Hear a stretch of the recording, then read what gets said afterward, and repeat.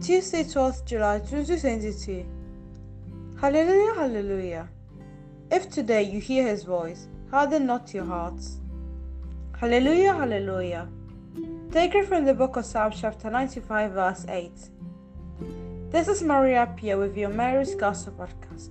I send you greetings, wonderful listener, and welcome you to the new episode of Time for Felix. The peace of the Lord be with you. Today is the Tuesday of the 15th week in Ordinary Time. Isaiah chapter 7 verse 1 to 9. Matthew chapter 11 verse 20 to 24. In the reign of Ahaz, son of Jotham, king of Judah, Rezin, the king of Aram, went up against Jerusalem with Pekah, son of Remaliah, king of Israel, to lay siege to it. The news was brought to the house of David. The heart of the king and the hearts of the people shuddered, as the trees of the forest shudder in front of the world.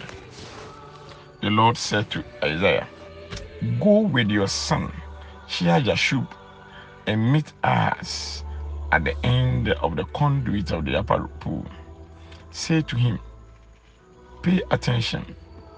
Keep calm, have no fear, because of these two smoldering stumps of firebrands. They have plotted to ruin you and have said, let us invade Judah and terrorize it and seize it. Thus says the Lord, it shall not come true. Within 6 or 5 years, Ephraim will be broken into pieces." My dear brothers and sisters, sometimes your enemy and your friends, or even your brother, can team up to bring you down.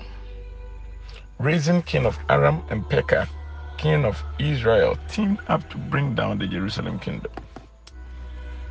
Impending danger can make you fearful, but remember, your God is strong to save. The assurance from God through Isaiah is that do not fear. Your enemy will no longer be a people. They will be broken into pieces. The gospel. Jesus began to reproach the towns in which